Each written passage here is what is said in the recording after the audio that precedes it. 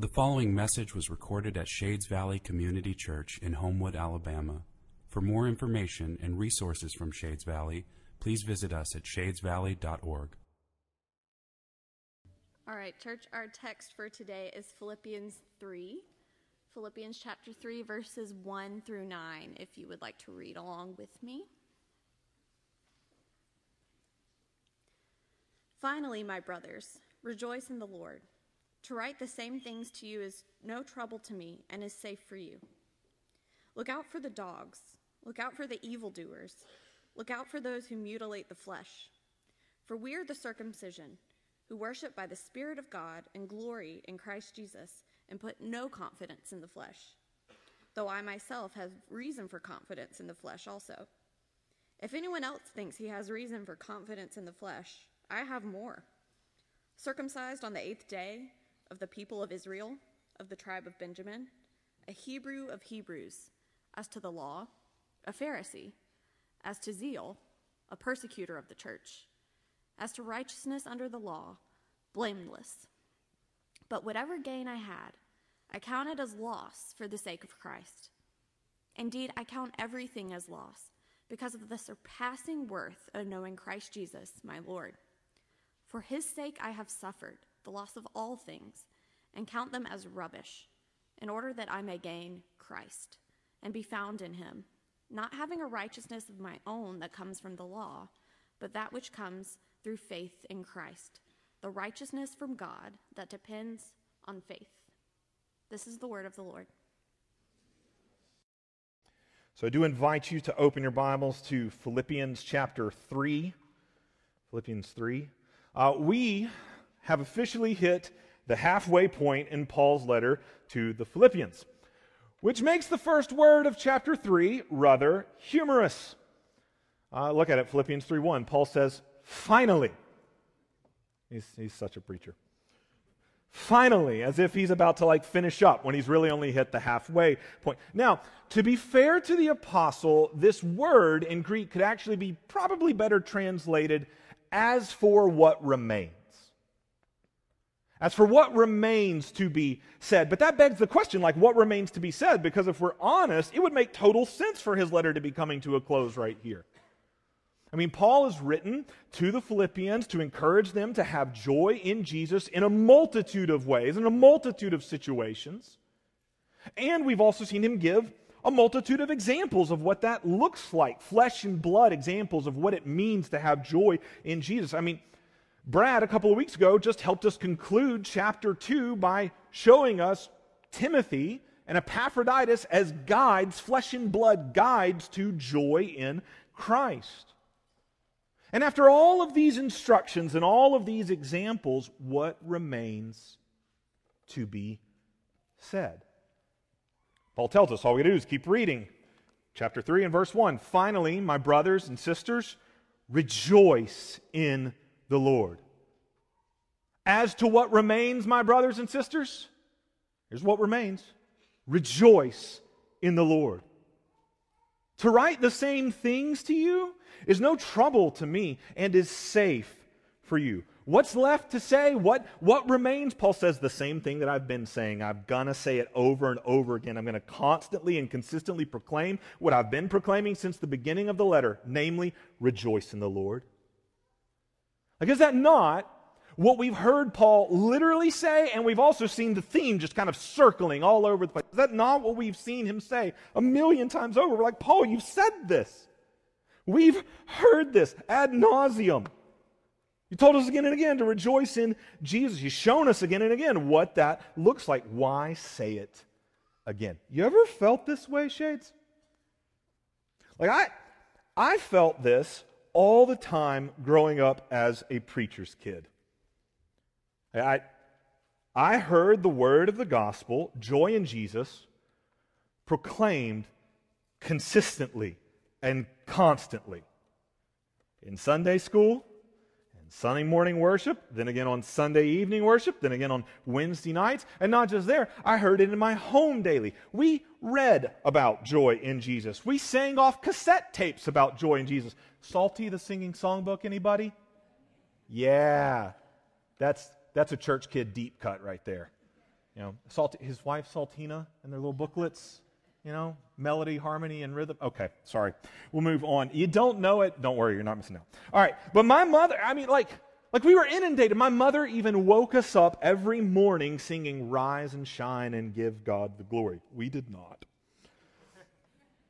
But I felt like all I heard all the time was rejoice in Jesus. Why did I need to hear it again? Why do you need to hear it again? You've been here before. Why do you need to come back Sunday after Sunday to hear I hope what you hear is consistent proclamation of joy in Jesus. I try to say it in different ways, but I try to never say something different. Why would I want to constantly proclaim joy in Jesus again and again? Paul answers, because it is no trouble for me and it is safe for you. Paul says, here's what remains, to say the same thing again, rejoice in the Lord, and it's no trouble for me to say that again. In fact, we know this is Paul's joy, to proclaim joy in Christ. Paul says, for me to live is Christ, to proclaim Him. Shades, this is my joy. It is no trouble to me to get up here week after week and to proclaim to you joy in Christ. No trouble. But that's not all Paul says. Paul says he constantly proclaims joy in Jesus because it's no trouble for him, and it's safe for you, Philippi. It's safe for you, Shades. Why do we gather around this word week after week, read it again, preach it again, sing it again, pray it again, come around this table again? Because it's safe for you. This keeps us safe. That causes me to ask two questions. How and from what? This keeps us safe. How? Paul, how does consistent proclamation, repetitive proclamation of joy in Jesus, how does that keep us safe, guard us? How are we guarded by joy? And that begs the question, from what? Like, what is it even guarding us from? We're going to use the rest of our time this morning to tackle both of those questions. We're actually going to take them in reverse order. Let's start with the what question. This is where we're going to spend the majority of our time. Buckle up. Here we go. What? Question number one. What does consistent proclamation of joy in Jesus guard us from? What does it guard us from? Paul answers rather quickly, Philippians chapter 3 and verse 2. Look out for the dogs. Look out for the evildoers. Look out for those who mutilate the flesh, for we are the circumcision. It's impossible to fully capture like Paul's biting rhetoric right here in English. This is alliterated. Paul's using alliteration. Sorry, that just makes my heart flutter a little bit. They're all kappas. Like these words pop off the page in Greek. They come in quick succession, like a boxer's jab, and they conclude with this unforeseen uppercut. Who's Paul throwing these punches at? We might be thrown off by the types of words he's using: dogs, evildoers. Might think that these are people outside the church, but that's not the case. Who's he throwing the punches at? We get a clue from the final phrase of verse 2 coupled with the first phrase of verse 3. Look at it with me. Final phrase of verse 2. Look out for those who mutilate the flesh. First phrase of verse 3, for we are the circumcision. Paul is warning the Philippians against false teachers known as Judaizers. These Judaizers, they have not found their way into the Philippian church yet, but he's going on and he's preemptively warning them about them because these people have followed Paul around. They have dogged him all the days of his ministry. He calls them dogs. They've dogged.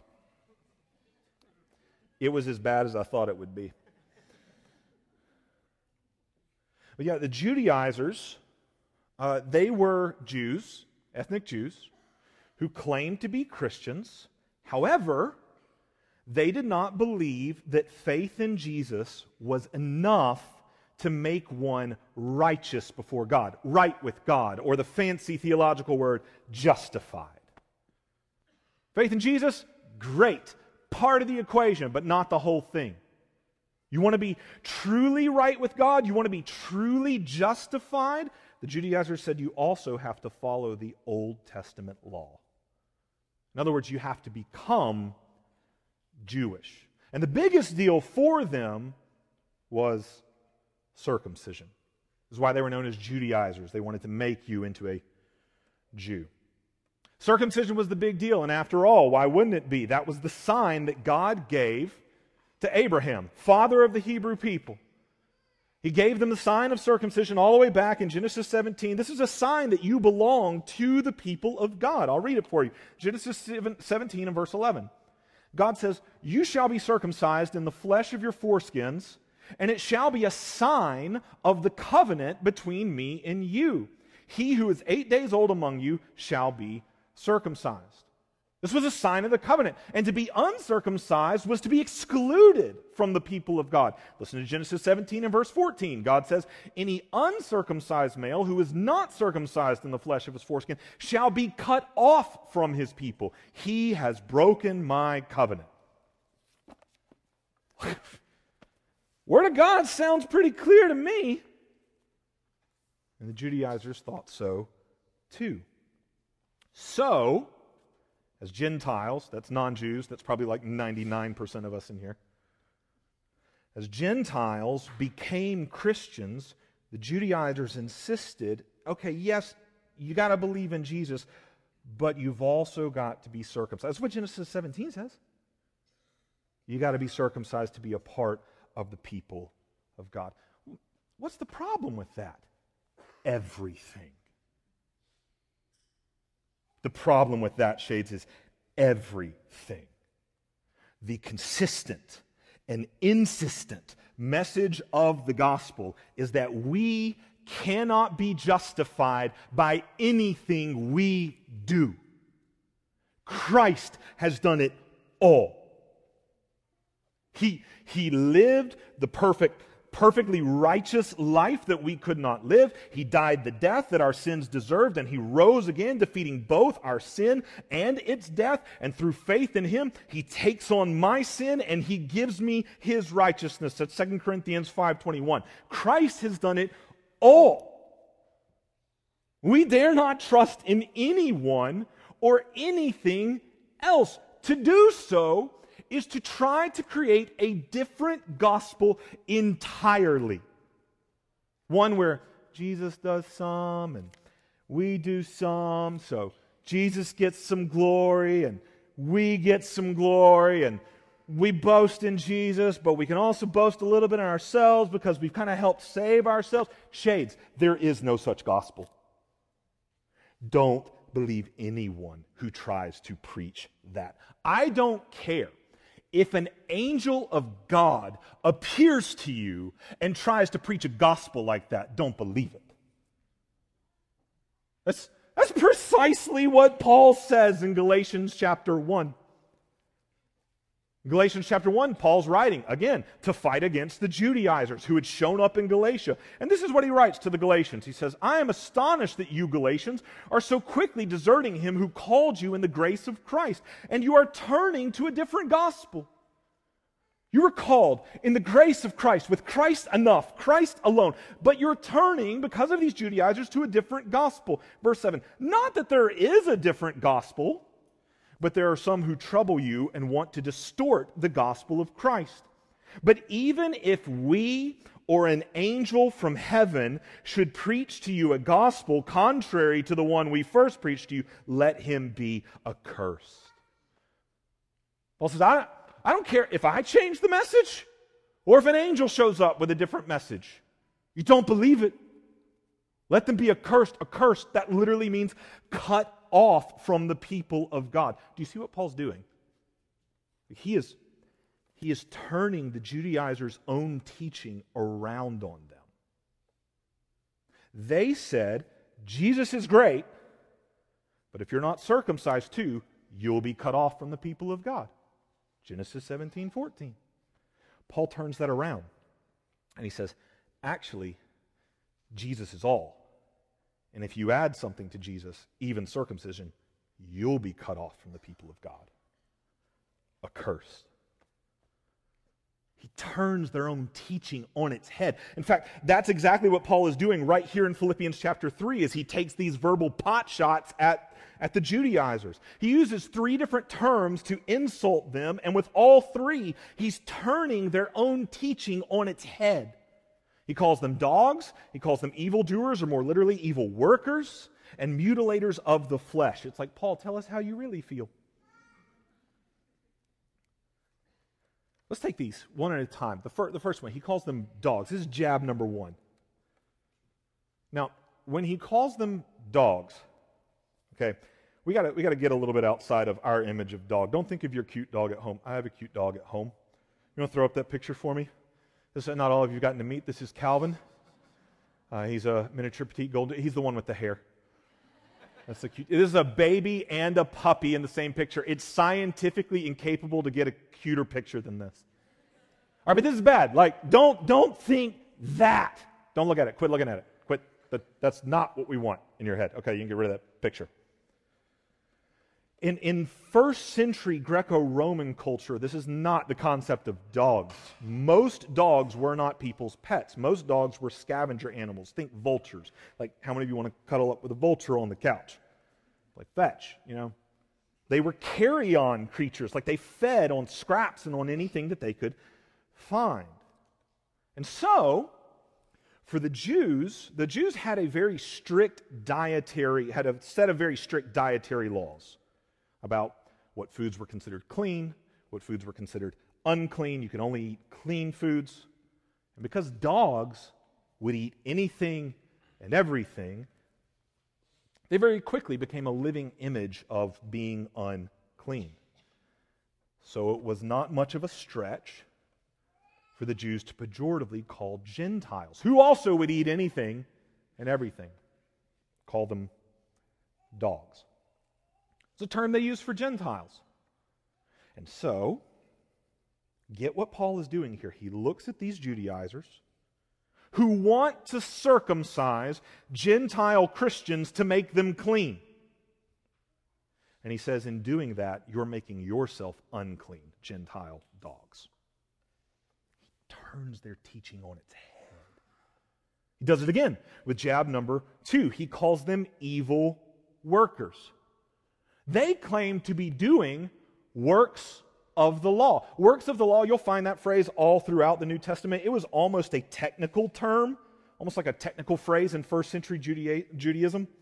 It was shorthand. Works of the law was shorthand for saying that you're someone who lives in line with the law, especially with the 3 biggies. There were kind of 3 defining marks in the Jewish law that marked you off as a part of the people of Israel. We've already been talking about mark number 1, circumcision. Mark number 2, we mentioned just a second ago, keeping kosher, the dietary food laws. Mark number 3 was Sabbath, keeping the regular rhythms of worship, whether that's the festivals or whether that's the weekly rhythm of worship, Sabbath. Nobody else in the ancient world took a day off. This marked the people of God off as separate and distinct. These were the works of the law. That's what they claim to be doing, the Judaizers. That's what they want to invite these others. That's what they want to enforce, not invite, enforce on these Gentile Christians. And Paul looks at them who claim to be doing the works of the law and says, you're actually doing works of evil. They're doing, you'll follow me here, they're doing what Scripture prescribes to do. And Paul says you are workers of evil. Doesn't this feel a little too harsh? I mean, like, Paul, aren't they doing good works? These are things God commanded to do. How can you tell them that they are evil workers? This makes us really uncomfortable. This doesn't jive with our modern pluralistic sensibilities, where we just want to say, hey, everybody's okay.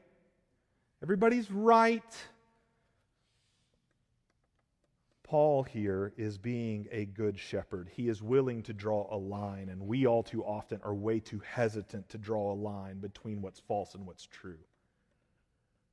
but a good shepherd. Shades, I pray I'm a good shepherd. I pray the elders here are good shepherds, and that means there will come times where we have to draw lines between what is true and what is not.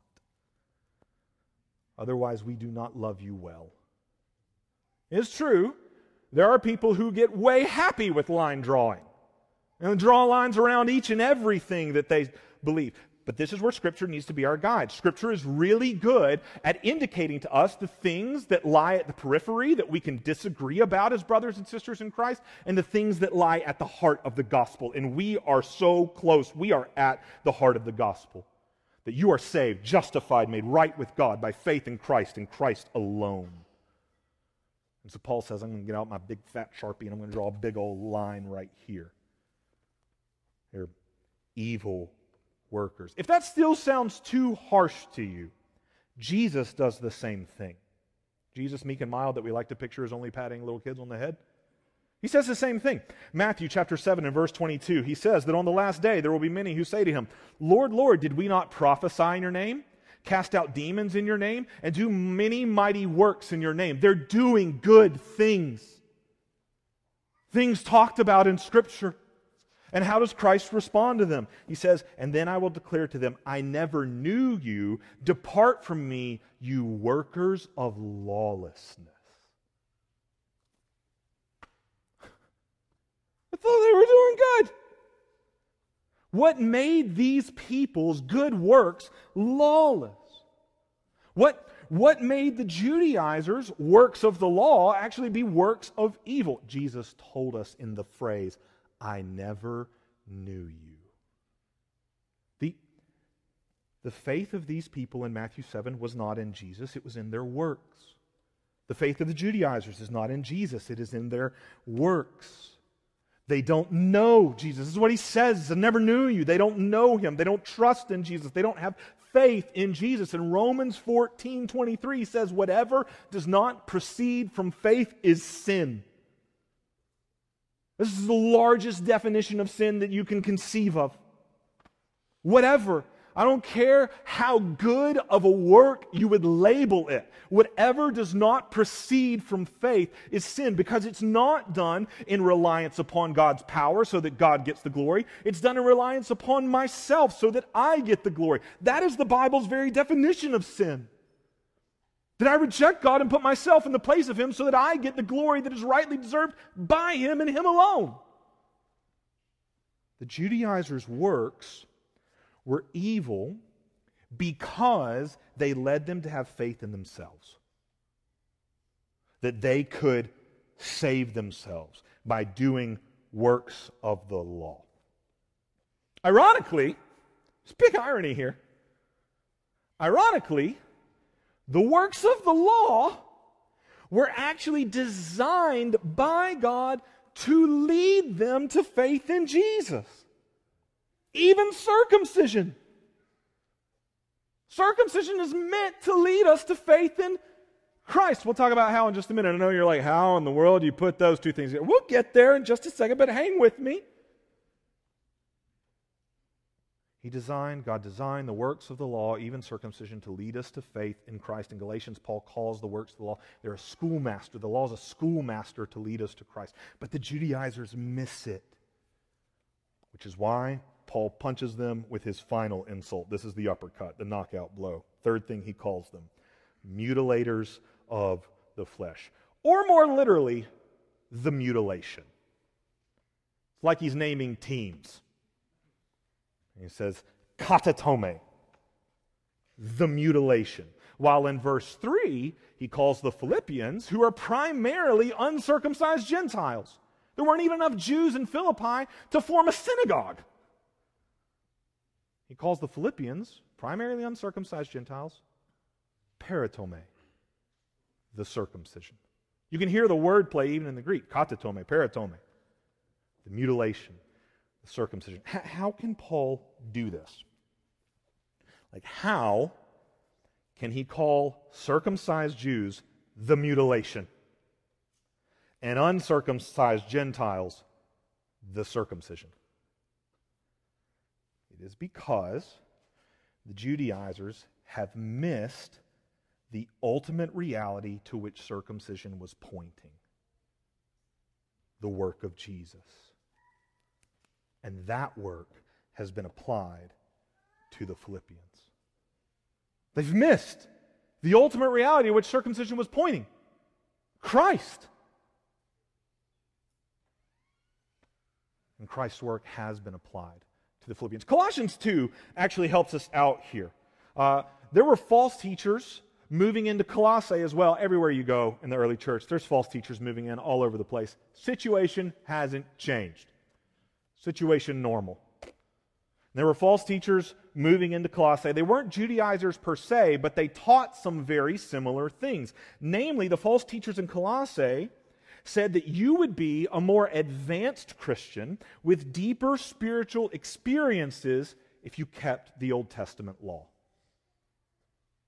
You'd be like super Christian, really deep relationship with Jesus if you keep the law. Listen to how Paul counters that teaching in Colossians 2, verses 11 to 14. He tells the Colossians, "In Christ also you were circumcised with a circumcision made without hands." Non-physical, spiritual circumcision. In Christ, you Gentiles at Colossae were circumcised with a circumcision made without hands by putting off the body of the flesh by the circumcision of Christ. Paul says that the Old Testament circumcision rite was pointing forward to a greater coming reality, to a spiritual circumcision, one made without hands, one made by Christ himself when he saves you. He circumcises your flesh. Paul's playing with words right now because when he uses that term flesh, he doesn't mean your literal body right here. If he did, then only people who'd been literally physically circumcised by Christ himself could Paul actually be talking about. I think that's nobody. So, we're going to say right here that Paul's using the word flesh the way he normally does. He uses it to refer to life without God. Life before Christ. And he says, Christ cut that off when he saved you. Body of flesh that was enslaved to sin. Christ cut it off when he saved you. That's true circumcision. Even the Old Testament prophesied about a day when this reality would come. Deuteronomy chapter 30 and verse 6. "And the Lord your God will circumcise your heart and the heart of your offspring, so that," here's why he's going to do this inward spiritual circumcision of the heart, "so that you will love the Lord your God with all your heart and with all your soul, that you may live, have true life." This is the circumcision of Christ. This is what the Old Testament rite was foreshadowing. But now the fullness has come and his name is Jesus. This is precisely what Paul goes on to say in Colossians 2 and verse 16. He says, "Therefore, let no one pass judgment on you in questions of food and drink, or with regard to a festival, or a new moon, or a Sabbath. These are shadow of things to come, but the substance belongs to Christ." Paul says you've got these false teachers moving in your midst telling you got to keep the dietary laws, you got to keep the days, you got to keep Sabbath, you got to be circumcised in order to have a real, true spiritual relationship with God. He says don't believe any of them. Not for a single solitary. Don't let anybody pass judgment on you in questions of food or drink. Days, festival, Sabbath. They're a shadow. They're pointing forward to something coming. And the substance belongs to Christ. Don't let people tell you have to follow dietary laws, that you have to keep festivals, Sabbath, or that you have to be circumcised in the manner of the Old Testament law. Christ is the fulfillment of it all. He is our true food and drink, John chapter 6. He is our Sabbath rest, Hebrews chapter 4. And He circumcised our hearts by faith. That's what we just read in Colossians chapter 2. Shades, it is not that the law no longer applies to our lives. It does. It's still the Word of God. But it only applies through Christ. I'm married. I'm still Jonathan. Even though I've been married for 16 years, still Jonathan. But I cannot live as if I am single. I have to see my entire life through the lens of my marriage. we cannot live as if we are under the law now that the groom of Christ has come. The law is still the Word of God every bit as much as I'm still Jonathan, but I've got to see myself through the lens of marriage, and we have to see the law through the lens of Christ. To try and apply this Word, the Old Testament Word, to our lives without applying it through Christ will not bring life. It will bring death and destruction, or in the case of the Judaizers, mutilation. Literally, they were applying the law of circumcision without seeing it through the lens of Christ.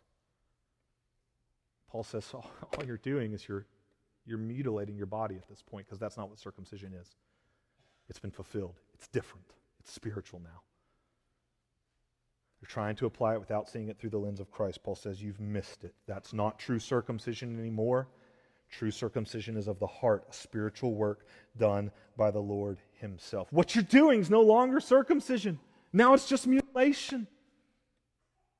And Paul's largest concern is not actually about them mutilating people's bodies. His largest concern is about them mutilating people's joy in Jesus.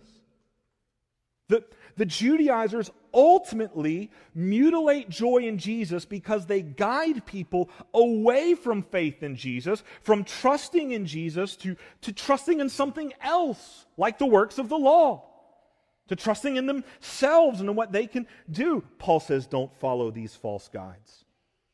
This is what remains to be said. That's how he introduces chapter 3. As for what remains to be said, this is what remains to be said. I've told you how to pursue joy in Christ. I've given you examples of true guides. That's how chapter 2 ended with Timothy and Epaphroditus. You got true guides. Now I got to warn you about false guides. Don't follow these false guides. And shades, to you I say the same thing. Don't follow these false guides. They still exist. They're everywhere, including in churches. And they come saying things like this. They come saying, Jesus is great, but there's more. I've got this one more thing that you need. And this one, it's the real key to true life. It's the real key to true spirituality. It's one more thing that you need. Jesus is great, but you need this one more thing. And shades, that sexy message sells every time. It's uber sexy to be like, everything you grew up thinking, yeah, that's not really right. There's one more thing that you need. To say, no, what you grew up thinking and hearing is the truth, that doesn't sell. Like the message that I have found a new key or rediscovered a lost key that will make you extra holy, that'll put you on a plane above all other believers, that'll sell some books and pack out some conferences. Here's the key to unlocking spiritual blessing. It's always something for you to do. Here's the right prayer to pray, or here's the way to name and to claim your blessings and get your best life now of wealth and health and happiness. Here's your work to add to Jesus to really make you right with God so that you really get all of Him. Shades, that is the way to get none of Him. You get all of God when you get Jesus, period. Don't follow false guides. They will lead you away from Him. They will mutilate and destroy your joy in Jesus. This is why Paul consistently calls the Philippians to rejoice in Jesus alone. This is why he's going to say it again, same thing again. Because he wants to guard the Philippians from false guides that would lead them away from joy in Jesus. That's the answer to our first question. What does consistent proclamation of joy in Jesus guard us from? False guides.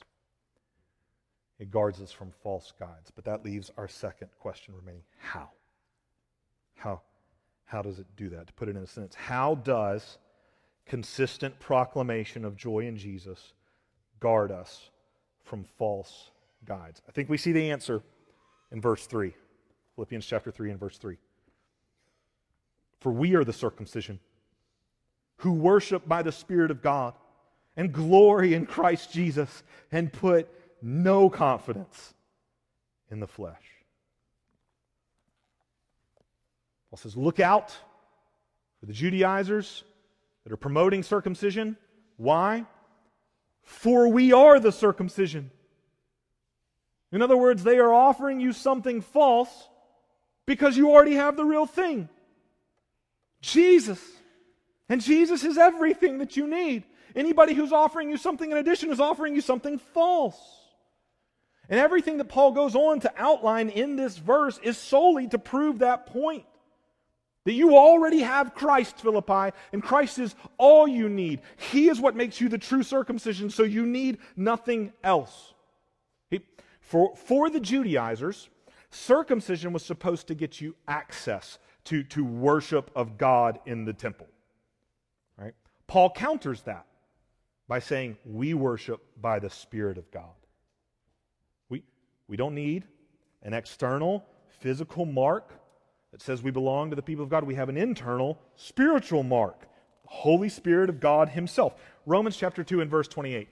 For no one is a Jew who is merely one outwardly, nor is circumcision outward and physical. But a Jew is one inwardly, and circumcision is a matter of the heart by the Spirit. Circumcision was supposed to get you access to worship of God, as so the Judaizers thought. Paul says, we are the circumcision who worship by the Spirit, the true mark of the people of God. For the Judaizers, circumcision was a source of glorifying or boasting in themselves. It achieved them a special relationship with God. Paul counters that. He says, we glory, or boast is another way you can translate that word. We glory, we boast in Christ Jesus. Not in ourselves, not in what we achieve. We boast and glory in Christ, for it's only by what He has achieved that we can have a relationship with God. He is the way, the truth, and the life, and nobody comes to the Father except through Him. John 14:6. The Judaizers, circumcision was a source of boasting. Paul says, we are the circumcision who boast in Christ. For the Judaizers, last thing right here he tackles, circumcision was a source of confidence. It's my mark. I belong to the people of God. Paul counters, we put no confidence in the flesh. Why would we? He's already shown that by the Spirit, through the work of Christ, we have access to God the Father. That's Ephesians 2:18. In Jesus, we have everything. Everything that the Judaizers are saying they can give us through circumcision, we already have it all in spades. We've got the mark, the Spirit of God. We've got the one who has achieved everything, Jesus. We have complete confidence because in Christ we have access to the triune God. We have everything. That's Paul's point. The mutilation has nothing to offer us. They offer circumcision. Nope. He says that's not the real thing. We have the real thing because we have Jesus. Marked by the Spirit. Real access to the Father. All because of Christ. We glory and we boast in Christ and Christ alone. This, shades, this is how consistent proclamation of joy in Jesus guards us from false guides. By constantly reminding us of the surpassing worth of Christ. And exposing anything we would add to Jesus as loss. This is how it guards us. Consistent proclamation of joy in Jesus sets up Jesus and says, look at His supreme and surpassing worth. Anything you want to set next to Him, it's lost. You've already got it in Him and more. It guards us by consistently wooing us, by constantly calling out to our hearts that are prone to wonder. Don't you feel that? Our hearts that are prone to leave the God we love and chase after all the other joys that false guides point us towards. Consistent proclamation of joy in Jesus calls to our hearts, setting before us the supremacy of Christ so that we will not be fooled by false guides. We will see their trinkets for what they are, lost when you set them next to the treasure that is Christ. Told you, in case you didn't know already, that Holly and I are married. Been married for 16 years. We still tell each other that we love each other. It's true. Every stinking day. Why? We've already said it. We know it. It's like me as a kid with those stinking salty tapes. Like we're just stuck on repeat right here. Because it's no trouble for me.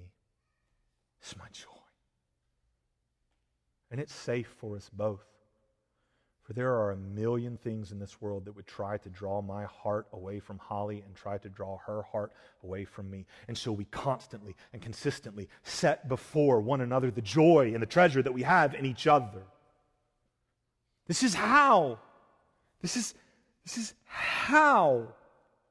proclamation of joy in Christ and Christ alone guards our hearts from false gods. This is how it worked in Paul's own life. Very quickly, we're going to look at verses 4 through 9. We'll get into them in detail next week. But this is where Paul unpacks this in his own life. Look at Philippians 3 and verse 4. He says, if anyone thinks he has reason for confidence in the flesh, I have more. Paul says, okay, Judaizers, I'll play you a game. Like everything that you think that you can trust in, all your works of the law that give you confidence in yourself, your flesh, if that's really the way things work, nobody can beat me. Look at verse 5. Circumcised on the 8th day, just like Genesis 17 says they're supposed to. Circumcised on the 8th day of the people of Israel, of the tribe of Benjamin, a well-respected tribe from which the first king, King Saul, came from. As a matter of fact, that's who Saul is named after. Of the tribe of Benjamin, a Hebrew of Hebrews. That most likely means he's a native Hebrew speaker, a source of pride in a world where a lot of Jews did not speak Hebrew anymore. As to the law, a Pharisee, the most rigorous and scrupulous law keepers. As to zeal, a persecutor of the church. And to sum it all up, as to righteousness under the law, blameless. Paul looks at the Judaizers and says, come at me, bro. Like you want to talk about works of the law? I am killing it. Nobody slays this thing like I do. Verse 7. Oh, whatever gain I had, I counted as loss for the sake of Christ. Indeed, I count let's go beyond the works of the law. Let's go to everything this world has. I count everything as loss because of the surpassing worth of knowing.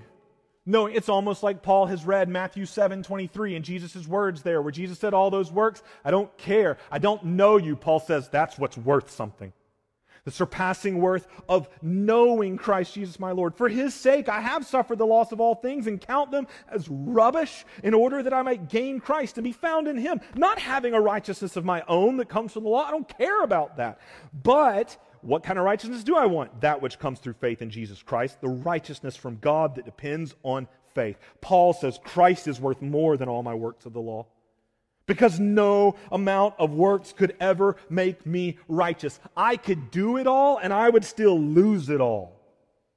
But because Christ has done it all, through Him I gain it all. Through Him I get Him. I get God. The value of knowing Christ surpasses everything.